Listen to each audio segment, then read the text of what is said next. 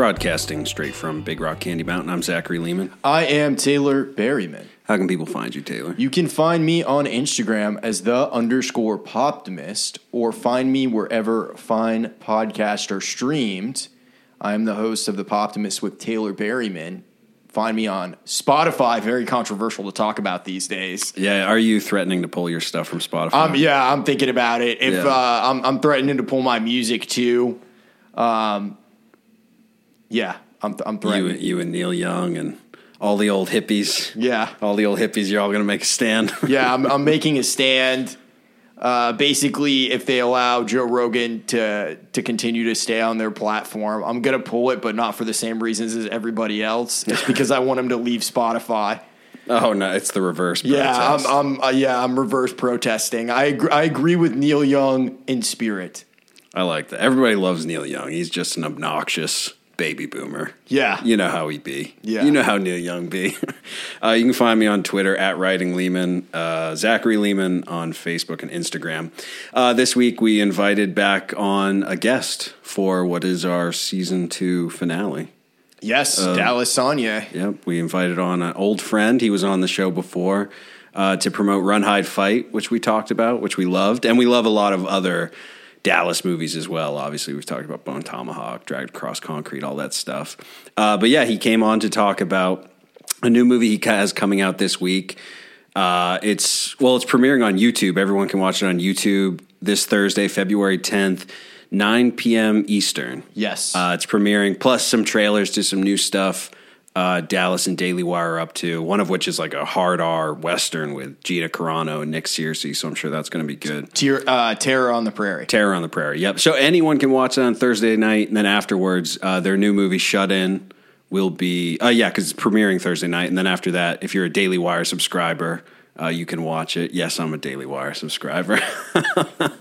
Not that I'm huge, I appreciate their news, but I got it for Run, Hide, Fight, which we talked about. And I've kept it this whole time because they do have good stuff. Adam Carolla has a show on there. Jay Leno was just on. So there's some interesting stuff. But anyway, so Shut In, which I happened to watch before, I have some perks. We have some perks. So got to watch Shut In early. It brought back not only one of my favorite actors, one of my favorite filmmakers, one of my favorite people, somebody who I would definitely say was, when you're a young artist and you're lost and you're trying to figure out what direction you're going in life, I can definitely name like a handful of artists I looked at. A lot of people can read, if you're a writer, you can get caught reading like, Hemingway and all these long dead authors, which they inspire you in some ways, but seeing someone sort of living out some version of what you want and showing that it's a reality is pretty huge. And then just, people who make art that speaks to you at that age means a lot to you. And that's how Vincent Gallo was to me, bud. Buffalo 66, The Brown Bunny. I hold that man near and dear to my heart. I really never thought he was ever going to come back because he retired in 2013, I believe. But he had kind of retired before that because for those who don't know, he is very much a man of science, man of faith figure. He's someone I'm sure we'll discuss more on a future episode. But people primarily know him for writing and directing 2 films, Buffalo 66, which is one of the greatest films ever made in the 90s. It's brilliant. It spoke to me at a very young age. It's an amazing film. And then The Brown Bunny, which everyone knows for having a infamous unedited blowjob scene. And I will say I watched that when I was younger and I didn't quite get it, but I liked it. I was like, this is very weird and strange. The blowjob, the idea of giving one? No. The movie itself. But that one's really grown on me over the years. And I would say now it's one of my absolute favorite films. And you can appreciate it as a work of art because it's a beautiful work of art that kind of celebrates like America and relationships and sort of ambition, but also sort of the heartbreak of all those things mixed into one giant storm. And anyway, the other thing you can appreciate about it is it's kind of the ultimate troll movie in that it trolls so much it goes like it almost does like a 360 where it makes it back to the original troll, and it's like the troll happened, you didn't even notice. Because the blowjob scene everyone talks about, if you watch it in the context of the film, it is heartbreaking, sad, tragic. It's everything you don't want a blowjob to be. And yet the scene by itself obviously was how, it stirred up all this controversy. And one of the things Vincent Gallo kind of alluded to was that he basically took what out of context is a pornographic scene, and then he provided all the human context around it. And that's when all the heartbreak comes in, the complications of life. So it ends up being like just kind of part of this story. And it's an amazing film, both masterpieces. Anyway, Vincent Gallo after this did a third film that he directed. And he starred in it. Was even more experimental. Never released it. Basically released a statement saying, fuck you. You all fucked me over on Brown Bunny. I don't want to release it to the public. Promises in Water? Is that what it's called? Promises Written in Water. Which he kind of said he's just keeping to himself. He showed it at a few film festivals out of a promise to Sage Stallone, Sylvester Stallone's son, who's in the film, but he passed away, unfortunately, a few years ago. Anyway, so he disappeared, and then he disappeared from acting, too, disappeared from public life. He pops up every now and then to just be like, hey, I'm Vincent Gallo, and I ain't dead yet. And then he just sort of runs off. Well, we're both a big fan of his Instagram. He has been on Instagram recently. Go follow him. Yeah, he's a great follow. He's pure trolling. He's a great account to follow. And there's one person he is following. Who's he following? You know who it is. Who's he following? Donnie T, his landlord. He is, yeah, because he moved into Trump Tower a few years ago, but apparently now is living in Arizona. Yeah, and we've heard rumors about what he's up to in Arizona, but who knows? I think he's just being Vincent Gallo. Anyway, he's an amazing artist, and he's back in Shut In. That was kind of the big news of this movie. And again, I watched Shut In. It was fantastic. I mean, I loved Run, Hide, Fight, and I loved Shut In too. And I liked that with Shut In, because Run, Hide, Fight was a big concept, but they obviously didn't produce it at Daily Wire. They picked it up. It was a big concept. I'm glad they didn't go big with the next one. They went very small because this is a very contained thriller. It's only about an hour and 20 minutes. I think Dallas said they made it for like $2 million. They shot it here in Nashville, Tennessee in 30 days or something. And the film basically follows a single mother, Rainey Qualley, I think her name is. She's actually the sister of, I think, one of the girls in Once Upon a Time in Hollywood. Oh, really? I believe so. Her sister, Margaret Qualley, is an actress. Was she the girl that was the ticket taker? I think no. I think she was the Brad Pitt's hippie girlfriend for about 2 seconds. Oh, one of the Manson girls? Yeah, I believe that's Margaret Qualley. If I'm wrong, she's also an actress. But anyway, Rainey Qualley plays a single mother. I'll look that up in a second. Rainey Qualley plays a single mother, and she's in this house in the middle of nowhere. It's I believe her mother's house or her grandma's house. She got it through an inheritance, and she's sort of cleaning it out with her 2 kids. We find out she is an ex-drug addict. She just got out of rehab. And then 2 people show up that she really doesn't want to see. One, her ex-boyfriend, her baby daddy, who is still a drug addict. And Vincent Gallo, who, when he comes in, he fucking owns the screen. And I think, we're going to play the interview after this, but Dallas mentioned, I think FaceTime, like camera on Vinny Gallo, it might amount to, I think he said it might amount to 5 minutes. He's in the entire movie, but there's whole sections where it's just his voice, or you can kind of see his face. Or the beginning is really creepy because there's these. It's all takes place in this one house. It's directed by DJ Caruso, who did Disturbia. Love Disturbia. So he's really good at like confined spaces because the film shot really well. Sometimes there's like an overhead shot. He knows how to make the rooms feel really big. But one of the ways he does that is there's entire scenes where Rainey Qualley will be talking to, I believe it's Jake Hamilton, who plays her baby daddy, something like that. Let me get his. Jake Hurwitz plays her baby daddy. There's entire scenes where they're talking, and Vincent Gallo is in the background just pacing. He'll sit on a chair. He'll put his head between his legs, and it builds tension, but it's completely performative. It's tension that's built strictly out of the fact that they got this amazing actor to play this character. Well, his performance is felt. Yeah. And, Dallas will talk more about, how in-depth Vinny Gallo goes. But he's great. Rainey Qualley's great. The whole cast is great. It's just a strong, contained thriller written by Melanie Toast. Let me double check that too, because I don't want to get her name wrong. Because he also said, they adapted it basically word for word from her script, Melanie Toast. And then, like I said, DJ Caruso, who it's interesting to see this sort of Daily Wire thing where people are so dismissive of it because they're like, it's Ben Shapiro and it's conservatives and it's this. It's like, who the fuck knows the politics of the people on the board of Disney? You know what I mean? We're not discussing that. It's like, I don't give a shit if I disagree with Ben Shapiro on some things and agree with him on others. Like, if he's making movies and I like them, then great. And they have no politics in them. I would say there's even this movie, there's even a running theme, a bit of a running theme with religion. But the way it plays out, and I was curious when I talked to Dallas, I actually wanted to know if that was put in by Daily Wire. But it felt so natural to the script. I'm like, it doesn't feel like it was. And he confirmed it wasn't. It was something very natural to the script.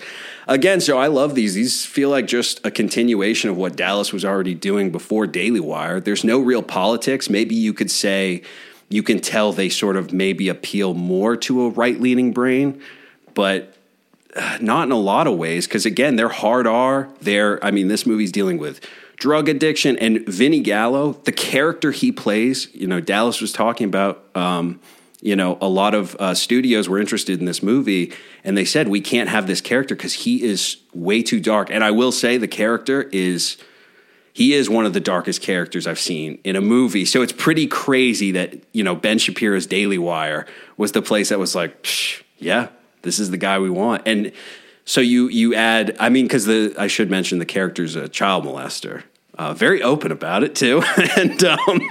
And it's not played for, ridiculous laughs or like Vinny Gallo commits. And you're like, there aren't many actors who would be willing to go there, but everyone else is great too. Rainey Qualley.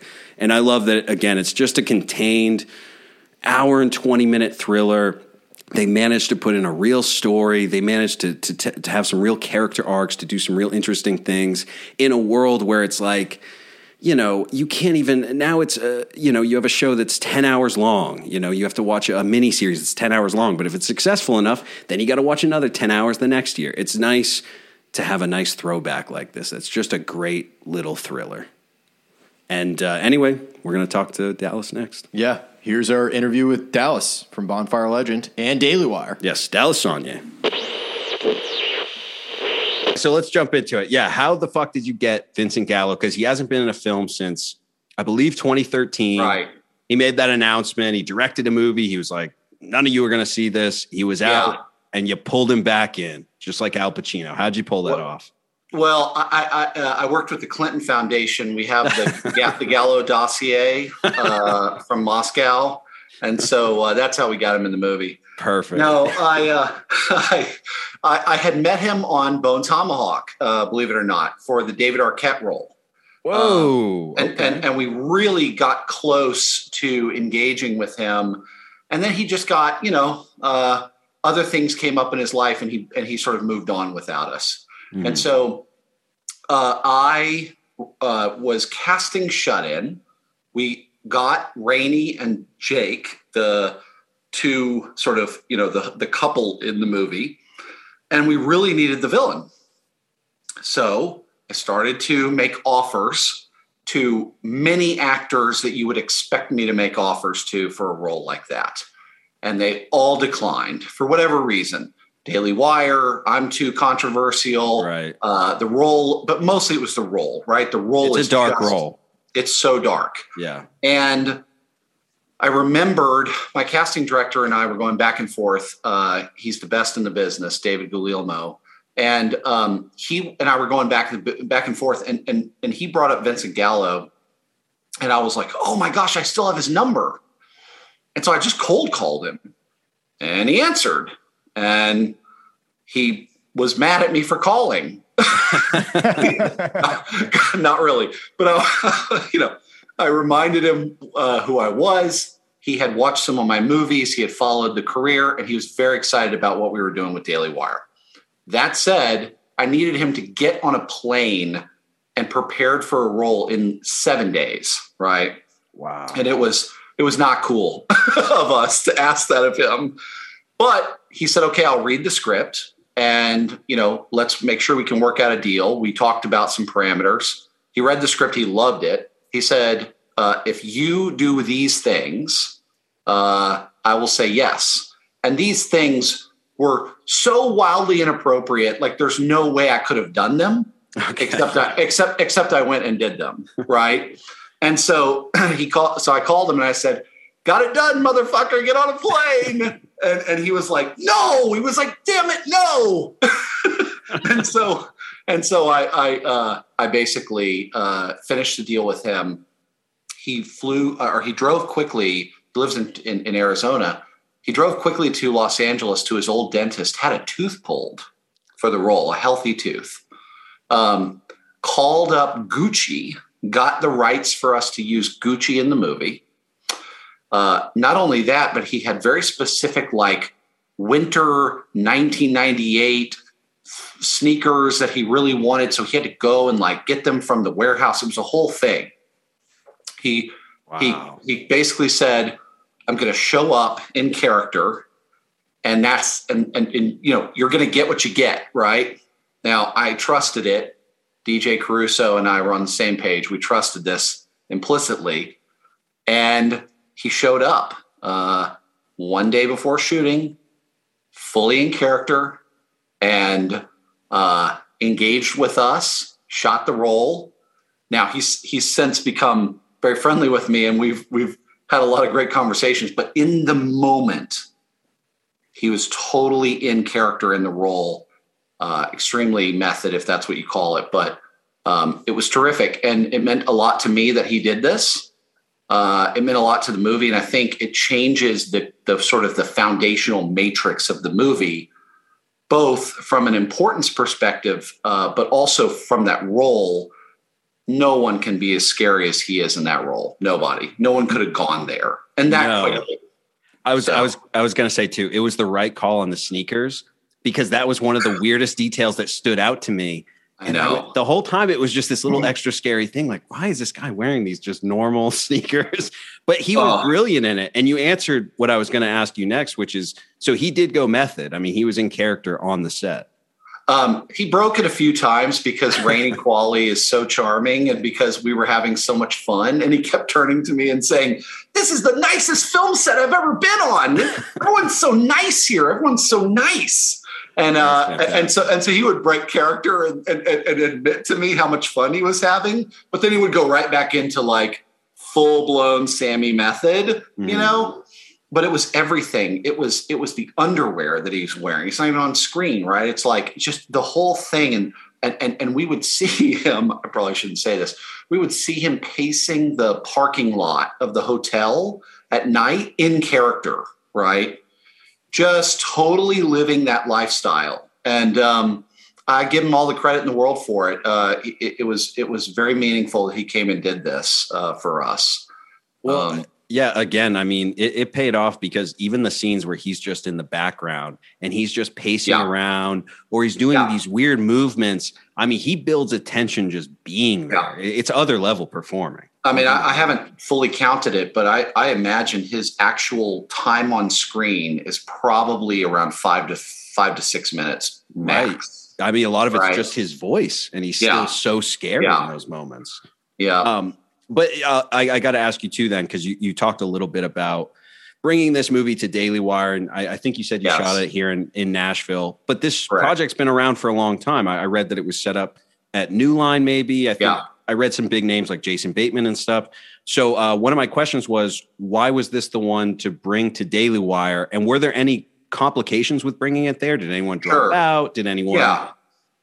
Well, the reason ultimately that I brought it to Daily Wire is because I'm all in on the Daily Wire, right? I am. I have, taken the same position of LeBron James taking his talents to South Beach, right? I've just, I have such an affinity for what they're doing and how they engage with me, and so I've really gone all in on them. So that is the most simple answer. Now, the complicated answer, which is a lot of fun.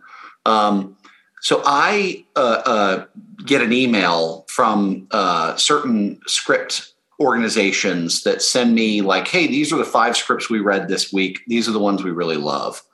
Most of the time I'm too busy to even read the emails, let alone the scripts. It was a really random day. I got this email. Right on the top was Shut In by Melanie Toast. And it said, in the vein of, Panic Room and A Quiet Place. And I said, whoa, okay, that I got to read. And so I was really looking, I had so much fun making Sparrow Creek, the standoff at Sparrow Creek. We made that for $490,000. So I really wanted to do something contained like that. That was a chamber piece that was really tight and a thrilling sort of rush to the finish line. That was also low budget. So I read it right away. The woman's screenwriter's phone number was on the cover page. I called her right then and there.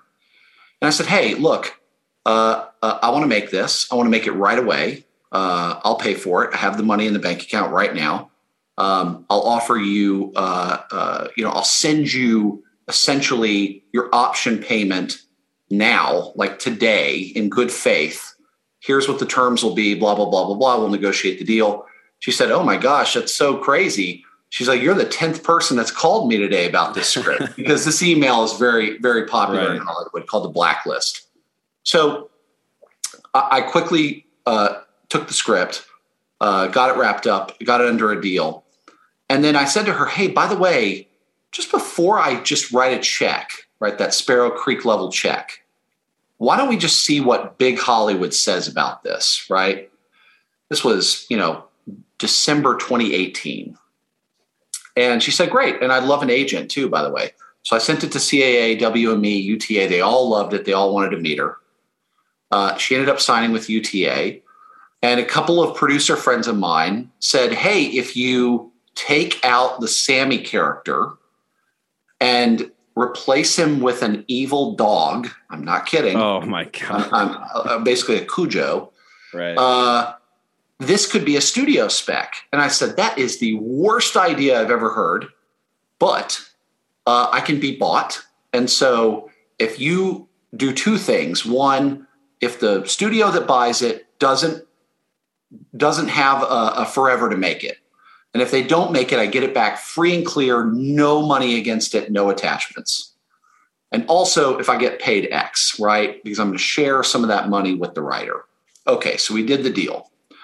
Ended up going down to Sony and New Line, landed at New Line. Jason Bateman comes on board to direct. There's an evil dog in the movie. I'm just in these meetings, sort of, my soul is dying. Jason's very, very smart, very talented, very sophisticated guy. But just the studio system is just not for me. So COVID happens in the middle of prepping the movie. He's started building the sets. He's picked out the locations. He started casting. And then COVID hits and the whole thing shuts down. So a year passes and they don't do anything with the project. And I'm guys, what's going on? I'm checking in. We're having calls.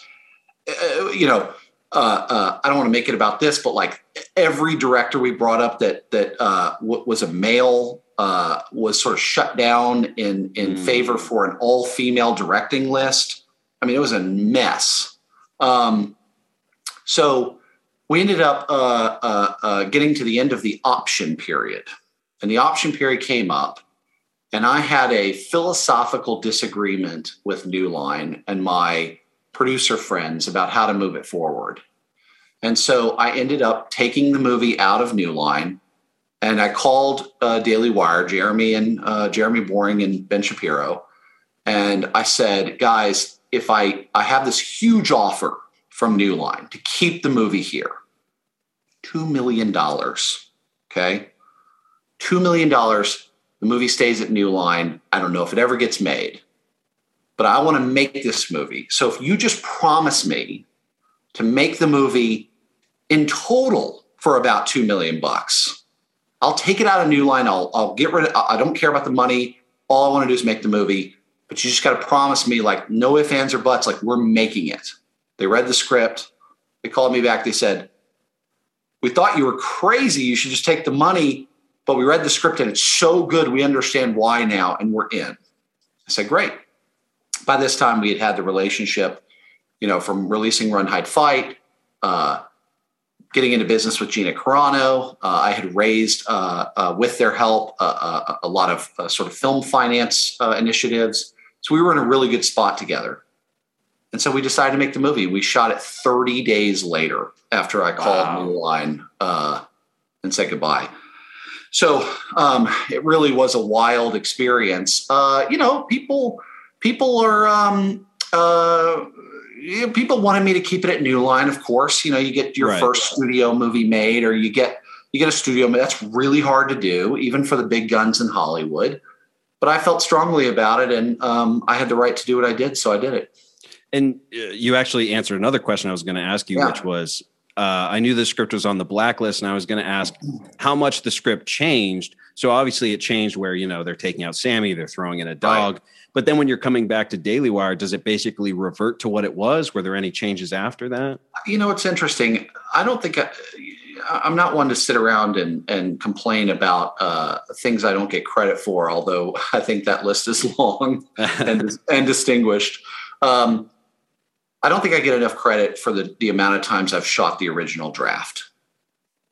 It's so often. It's more times I've shot the original draft that came out of the writer's email than I have shot a draft that was changed in pre-production or developed. That's incredible. So Bone Tomahawk, Brawl in Cell Block 99, Dragged Across Concrete, certainly the Zoller movies, Standoff at Sparrow Creek, Run, Hide, Fight, even South of Heaven, some of these other movies. I mean, everything. And this one too. We went right back to the script that I read that afternoon in December 2018 and shot it verbatim. That's amazing. So why is that though? Like, is there something in the original script you're like, I love this and this is what I want people to see? Right. There's a level of that. To expand on that though, I'm always at the pursuit of pure, genuine authenticity, right? I'm also in pursuit of supporting the original creator to an extent that I don't think most people would go that far.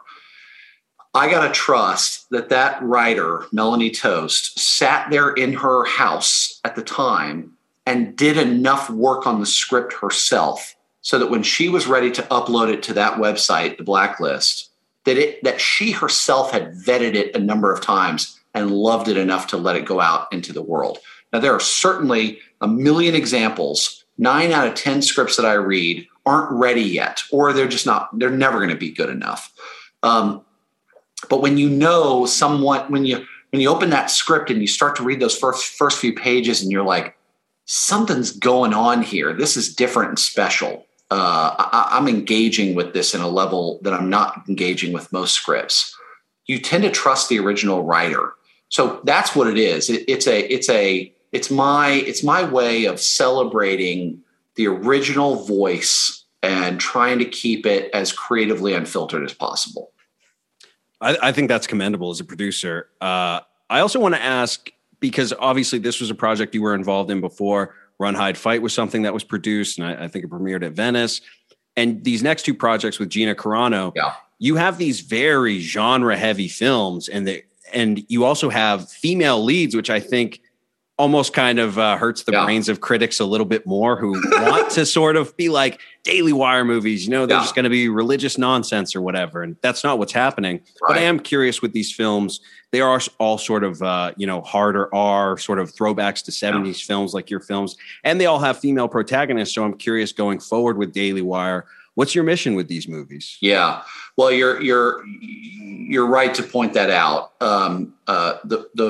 The reason for these movies, Run, Hide, Fight, Terror on the Prairie, Shut In, being female leads, is only by coincidence. Right. It just happens to be that those were the scripts that we liked at the time, right? Mm-hmm. Maybe that's a little to do with what's coming out of the screenwriting community at the time. It's very female lead heavy. Certainly that's a response to the current zeitgeist in Hollywood and things like that. But that's okay. Hey, you know what? Like, those are 3 movies we wanted to make. I'm very proud of them. We'll make a dude movie soon. A dude lead soon, but that wasn't by design. That said, it is fun. Anytime I can sort of poke the bear or do sort of a clever, a thing that sort of, flies in the face of Hollywood's, rules and and things that they dictate, I think is always great. But in terms of Daily Wire, look, they want to push the boundaries. They don't want to be. They don't want to try and make the PureFlix movies, the Hallmark movies, and those do really, really well. So this is a more challenging venture in many ways, because a lot of times my movies sort of, divide audiences, and Hallmark you can kind of rally around. It's easy to pinpoint what the audience is. So this is more challenging. It's going to take a while, but you're also right. I love the 1970s American cinema, right? I am clearly inspired by it.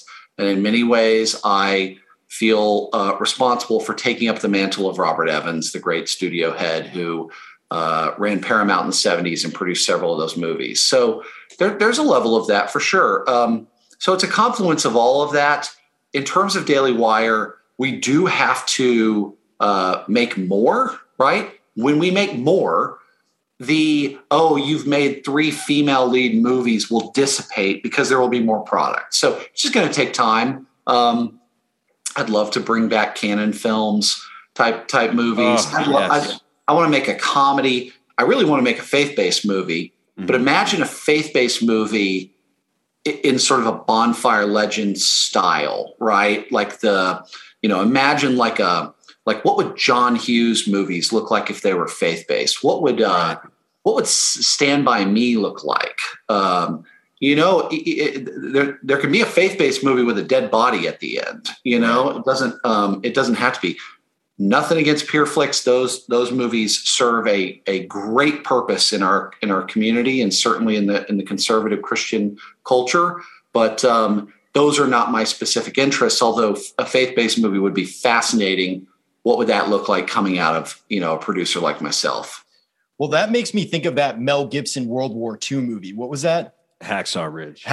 Ridge, because that's a faith-based movie, but it's a great movie. It's a war flick. Yep. Well, I mean, and what is a faith-based movie? What makes or breaks a faith-based movie? What dictates the faith-based movie?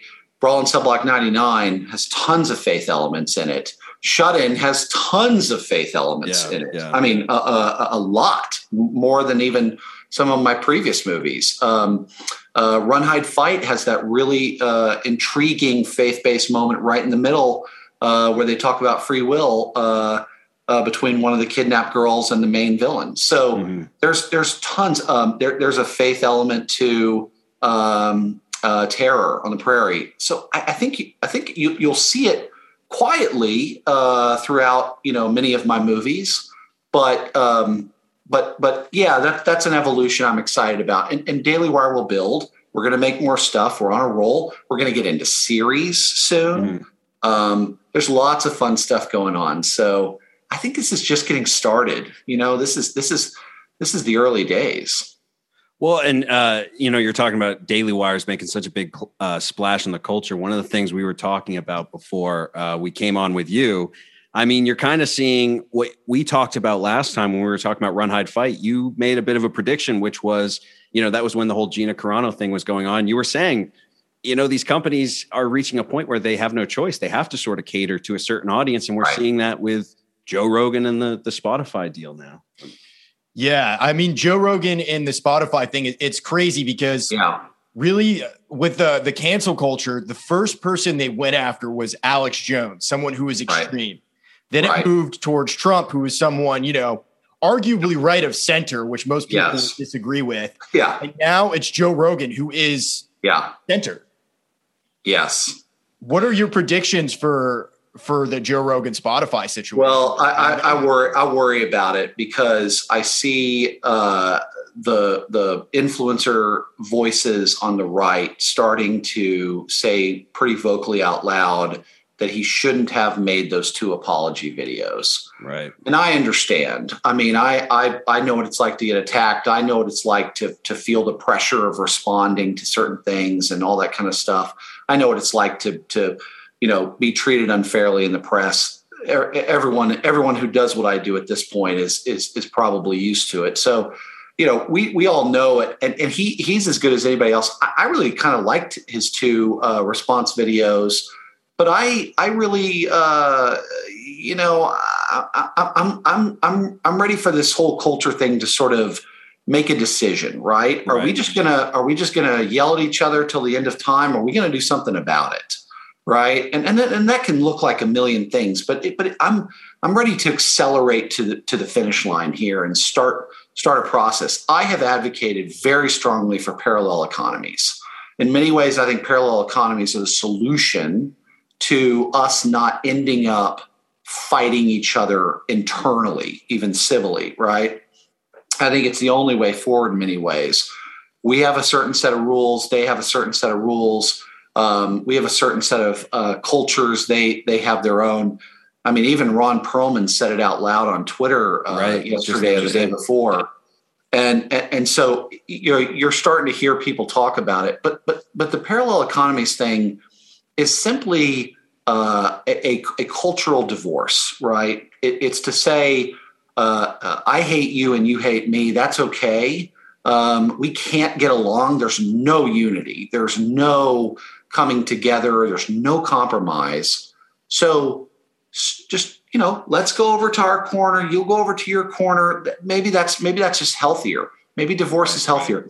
I don't know the answer. I'm not a politician, but from a culture perspective, I'll tell you this.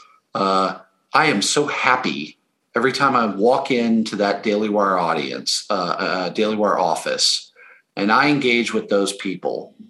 It is everything I ever wanted out of Hollywood, right? Being treated with respect, understanding when you make a mistake, and real forgiveness. Everyone's got a sort of a real conservative sensibility. They don't want to cancel you, all this kind of stuff. It's terrific. It feels, you can ask for real forgiveness and be forgiven. And all the Christian, the Judeo-Christian principles exist so strongly in the culture of that office and in that company. And it translates into the audience. The audience is the same way. So we took a long time to make the Gina Carano movie, probably too long, but they were understanding of our situation. And so, when we make these movies, this is our way of saying, thank you for your support. We understand and stand by you when you are having your own troubles at your office because they're forcing vaccine mandates or your kids are still masked in school in Virginia. We understand you need someone to stand beside you as a company and as a cultural sort of creator.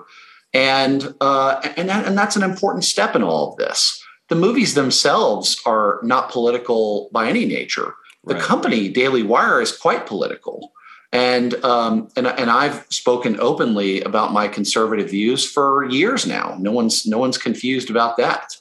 So this is such an opportunity, really, to say thank you to an audience that feels completely left behind by Hollywood. And that's why I always tell you, you're doing the Lord's work. And I guess on that point, I want to wrap up with 2 points I have to make to you. Two positive cultural changes you've done, which one, you brought back Vincent Gallo. So now that but I have to tell you, you have some responsibility now because to someone like me, you brought him back. You gave me a taste. You can't just have me go cold turkey again. So put him in another movie. Well, he's got that movie he directed. Maybe let's do something with it. Give me something. He did call me the other day and pitch me a movie idea. So it's perfect. It's swirling I'll around invest. his brain, he's a very busy person. He's got a lot of very popular friends in Hollywood. So I think he'll make another movie again. I hope so. And I got to ask you about another one of your stable of characters you have. As a man and as a film goer, I have to ask Craig Zahler, what's going on? Yeah. Where is he? So Zahler put out a comic book in 2019, which I don't know if you know, drawing and an entire comic book takes months, right? He didn't have any help. There was no computers. It was all hand drawn. So he does all of this in the year leading up to COVID, right? It's like, of course, it's like, so just the timing, it was what it was. So you basically had, Dragged Across Concrete get made, come out. Lionsgate took their time releasing it. It was sort of a challenged relationship between all of us. Right. So then he goes and does his first comic book. I'm pleased to say he has a second comic book in the works, which is awesome. He has to get back in the director's chair.